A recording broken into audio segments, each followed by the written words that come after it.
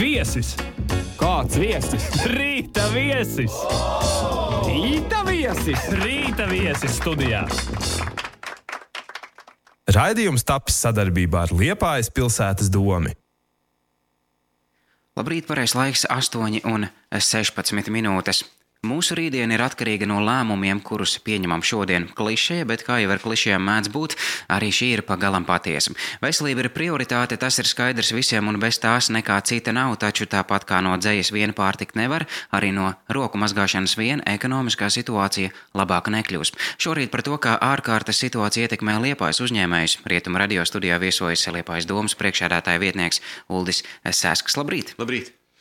Visu pirms gribētos jau par pozitīvo. Ir uzņēmumi, vesela nozare, kas veiksmīgi un ātri spējusi reaģēt uz šo situāciju. Es, protams, runāju par Liepājas tekstila ražotājiem un aizsargu maskām. Kuri uzņēmumi iesaistījušies, cik daudz tādu ir? Ja, pirmkārt ir labi, ka tāda, nozares uzņēmumi spēja pārstrukturēties. Un šobrīd man ir vesela virknie kamerās, te redz dažādi masku izstrādājumi. Šobrīd es pat tā nevarēšu pilnīgi precīzi pateikt, vai tie 6 vai 7 uzņēmumi, kuri jau ir nākuši uz pašvaldību pie mums, lai parādītu tos dažādos masku variantus, kādas tiek šūtas šobrīd. Jāsaka ka gan pasaule, gan arī Latvija nav bijusi gatava tādiem izaicinājumiem, jo tas jau ir tāds valsts rezervu jautājums, un vai tas ir normāli, šodienas apstākļos, ka visiem tagad jādzenās ir uz Ķīnu pakaļ pēc maskām, un tagad valsts stāv tur rindā, jo pērk faktiski no Ķīnas tās medicīniskās maskas. Skaidrs, medicīnai, slimnicām, operāciju vai neatliekamā medicīniskā dienesta darbiniekiem ir vajadzīgas īpašas maskas, īpaši certificēts, iespējams ar respiratoriem un vēl kā. Bet ir bijusi arī tāda polēmika, vai tad tās maskas kaut ko aizsargā.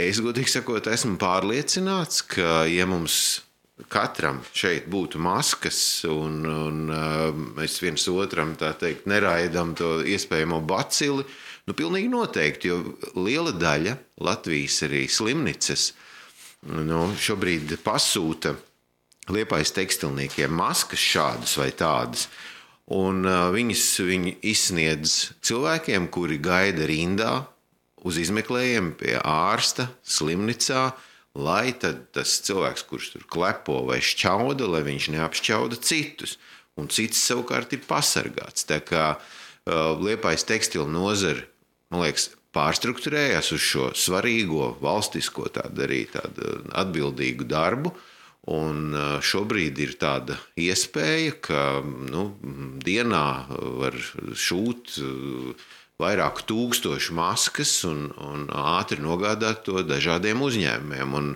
Un tas pieprasījums patiešām ir ļoti, ļoti liels. Par ko tas liecina? Tas liecina uz to, ka tādu rezervju kā tādu Latvijas valstī nav bijis, un tāpat arī citās kaimiņu valstīs. Kam primāri šīs maskas ir paredzētas, kuriem dienestiem jau piegādātas? Pirmkārt, mēs kā Liepājas doma jau uzsākām pirms 2 nedēļām šīs tēmas risinājumu, jo, kā zinat, Liepājā ienāca arī prāmi ar tiem latviešiem, kas atgriežas no ārzemēm, un bija svarīgi nodrošināt tā, lai tas nekādā veidā neskar Liepājas iedzīvotājus. Tātad ar centrālo laboratoriju tika norganizēta gan šī testēšana pret Covid-19 vīrusu, gan tātad tur bija robežsargi, policisti, dažādi medicīnas un citi darbinieki, un viņiem visiem vajadzēja aizsargu maskas, lai kaut kā sevi aizsargātu. Un tas bija pirmais, kad Liepājas uzņēmums Tonus Elast bija tas pirmais, kas norēģējis bija uz šo vajadzību un sāc šūt. Jā, viņa jaudas nav pārāk lielas, pagaidām bija tā, ka nepilni 1000 masku dienā, un tās visas iegādājās Liepājas doma, lai nodrošinātu šos dienestus. Tagad mēs esam nodrošinājuši arī veco ļaužu mājas ar maskām, lai vecie ļaudis, kuri visvairāk apdraudēti šajā Covid-19 stāstā, lai viņi būtu tādā ziņā ejot kaut kur ārā, lai viņiem būtu šīs aizsargmaskas. Šādas aizsargmaskas būs arī pieejams iegādēji aptiekās, veikalos? Jā, šobrīd tas šķiet ar vakardienu Liepājā šeit pat centrālajā aptiekā Karlu Zāles laukumā, arī top veikalu ķēdēs un citās aptiekās ir iespējams jau iegādāties šīs aizsargmaskas. Un šobrīd interesi izrādījuši arī citi tirzniecības tīkli un dažādi uzņēmumi. Kaut vai, piemēram, vakar uzņēmums ar Latelekom ir saņēmis pirmās maskas arī dažādi transporta uzņēmumi, jo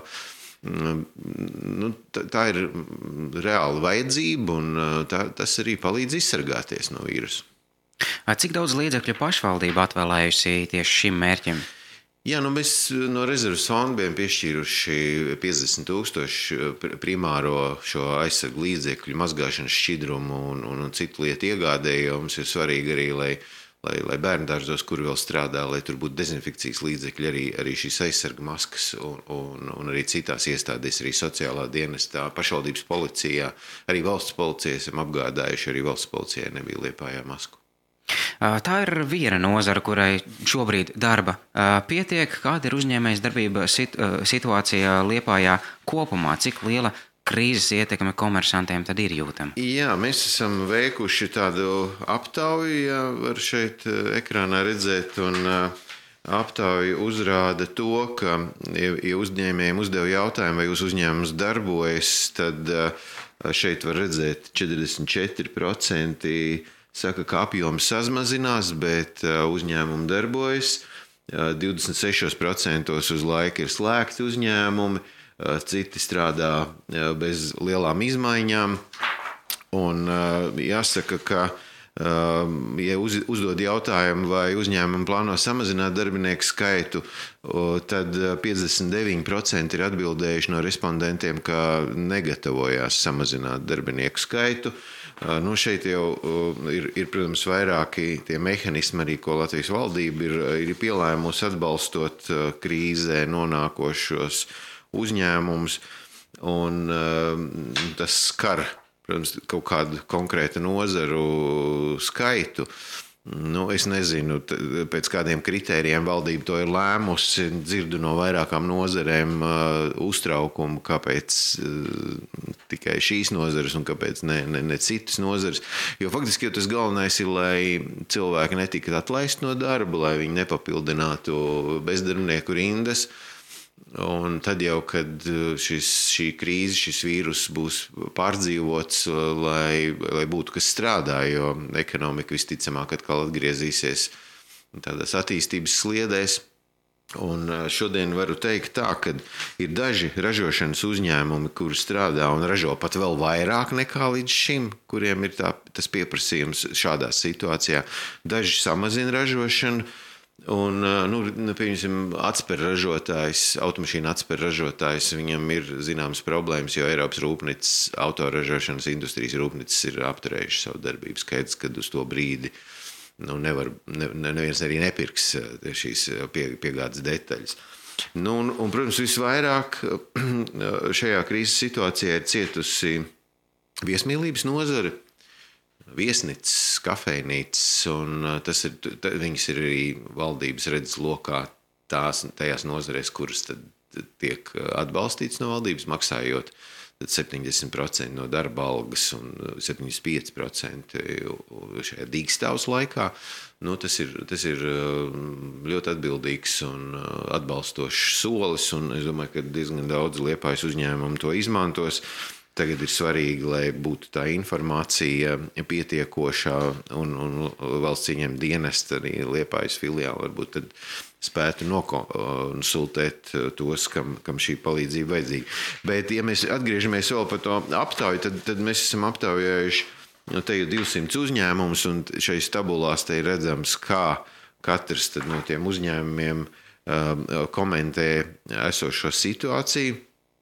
Un ļoti, ļoti dažādi. Tiešām ļoti dažāda tā situācija ir, jo, piemēram, speciālās ekonomiskās zonas vai ostas uzņēmumos, tur uz doto brīdi pret pagājušā gada martu, kravu samazinājums ir, bet ļoti nelielas, tie ir -6%, kas faktiski nav tāds nekritisks, ne ļoti augstu raksturojošs rādītājs, tad ostā uzņēmumi strādā.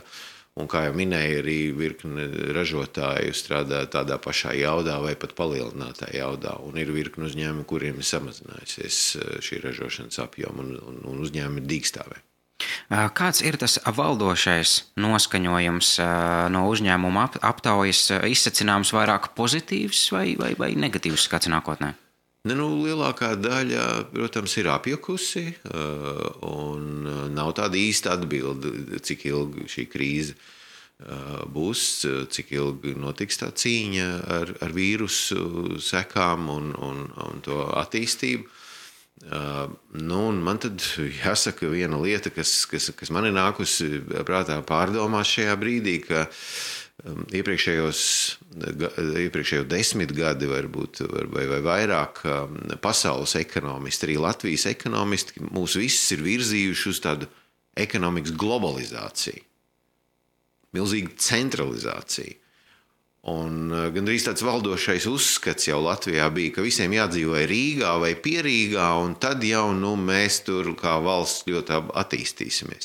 Jūs jau redzat, kas šodien notiek ar Covid vīrusu. Pamatā viņš ir koncentrēts Rīgā un tajās lielajās pilsētās un citadelēs arī Eiropā, kur ir vislielākā cilvēka koncentrācija. Es domāju, ka šobrīd gan valsts vīriem, gan ekonomistiem būs stipri jāpārdomā šī situācija un varbūt jāatgriežas pie saknēm. Latvietis pēc būtības ir viensētnieks. Un kāpēc gan katrs 3. vai 5. rīdznieks nevarētu atgriezties arī savās tēva mājās, vectēva mājās, tās atjaunot un arī strādāt attālināt. Šodien gandrīz visi spēja strādāt attālināt savus sapulces veidot, un es domāju, ka Rietumu radio droši vien pielāgosies, kāpēc gan ne, kāpēc mēs nevarētu Skype'ā vai Jitsi vai kādā citā programmā intervēties un nenākt tiešraidē pie jums, teiksim, nākotnē. Un tāpat arī Latvijas televīzijas skatījos, vakar jau ir pielāgojusies Bojāra raidījumā, ministri piedalījās attālināti. Līdz ar to, kāpēc tad, vai tad latvieši nespēja saražot aizsarga maskas vai mazgājamos šķīduļus? Tas ir tas globalizācijas, tirgus ekonomikas jautājumi, kuri liks atgriezties un pārdomāt šajā krīzes laikā un pēc krīzes laikā, jo ja jau šādi vīrusi pasauli ierauj tajā virpulī un apstādina pasauli, tad mums nevajadzētu domāt, ka tā ir vienīgā reize šajā pasaulē, ka tā ir bijis vēsturē, ir bijis mēris un citas slimības, un kas mums liek domāt, ka tas nebūs nākotnē. Tādēļ globalizācija, centralizācija un visa tā tēma, ka viss jau ir jāražo tagad Ķīnā, jo nekur Eiropā nevar saražot tik lēti. Un pie kā mēs tagad nonākam? Tagad lielākā daļa valstis stāv rindā pie Ķīnas ražotājiem, kas ražo aizsargmaskas. Arī Latvija tai skaitā. Un kas zina, vai Latvija saņems no Ķīnas tās certificētās maskas vispār? Tā kā tas ir ļoti lielais jautājums pasaules pārgudrajiem ekonomistiem pārvērtēt šo situāciju šobrīd.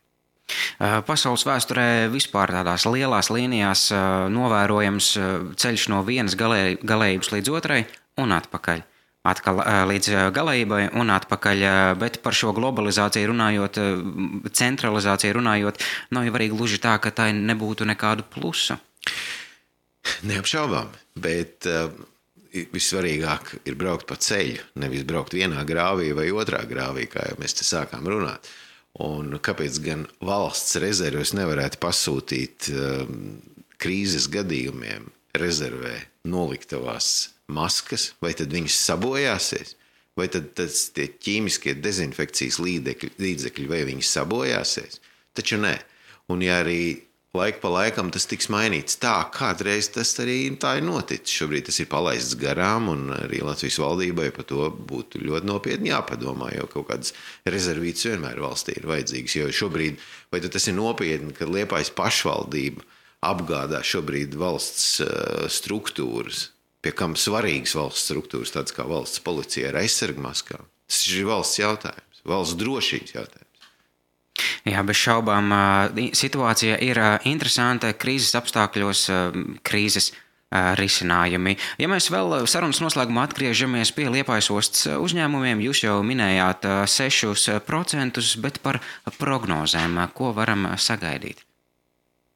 Mums ir izstrādāti vairāk tie scenāriji, kas notiek, ja ostā krava apjoms samazinās ne tikai 6%, bet 10 vai 20 vai 30%, un kas tad ir jādara? Kopumā jau ostas darbība neapstāsies. Ir pietiekoši daudz Latvijas uzņēmumu tādu, kuri saražo, piemēram, šķeldu, kuru pilnīgi noteikti ir vajadzīgi tepat blakus Zviedrijā, un to var uzlādēt uz kuģiem. Tāpat Liepājas lielākais uzņēmums UPB, kurš ražo māju paneļus un stiklus, metāla konstrukcijas. Un viņiem pasūtījumi šobrīd tā nav apstājušies. Zviedrijā būvniecība turpinās un arī citās valstīs. Un šādas kravas arī ir kaut kā jūrai jāpārveda pāri. Un tāpat prāmi satiksme, kur kravas automašīnas jau nav apstājušies. Kravas kust no Eiropas uz Krieviju un atpakaļ. Un tas arī visticamāk tā arī notiks. Tāpat arī graudu kravas tiek krautas šobrīd, arī nelielā daudzumā ogles un naftas produkti. Tā ostas darbība šobrīd, nevarētu teikt, ka tur būtu ļoti liela krīze, kaut gan blakus esošajās ostās ir grūtāk, tur, kur ir bijusi tāda ļoti koncentrēta specializācija uz vienu vai diviem produktiem, tur protams, ir zināmas problēmas. Liepājas osta nekad nav, bijusi tik augstprātīga, lai atteiktos no kādām graudu grupām, un ostas uzņēmumi ļoti elastīgi ir reaģējuši uz visdažādākām iespējām, kā nodrošināt savu uzņēmumu darbību un ar kādām kravām tad strādāt. Mēs, protams, ceram uz pēc iespējas drīzāk un mazāk sāpīgu situācijas atrisinājumu, tāpat atgādinām visiem par ierobežojumiem, atgādinām rūpēties par savu veselību, turpināsim sekot līdz notikumiem, informēsim arī klausītājus. Atgādinu, ka ar mani studijā šorīt ir Liepājas domas priekšsēdētāja vietnieks Uldis Sesks. Liels jums paldies par sarunu. Labrīt, paldies par sarunu.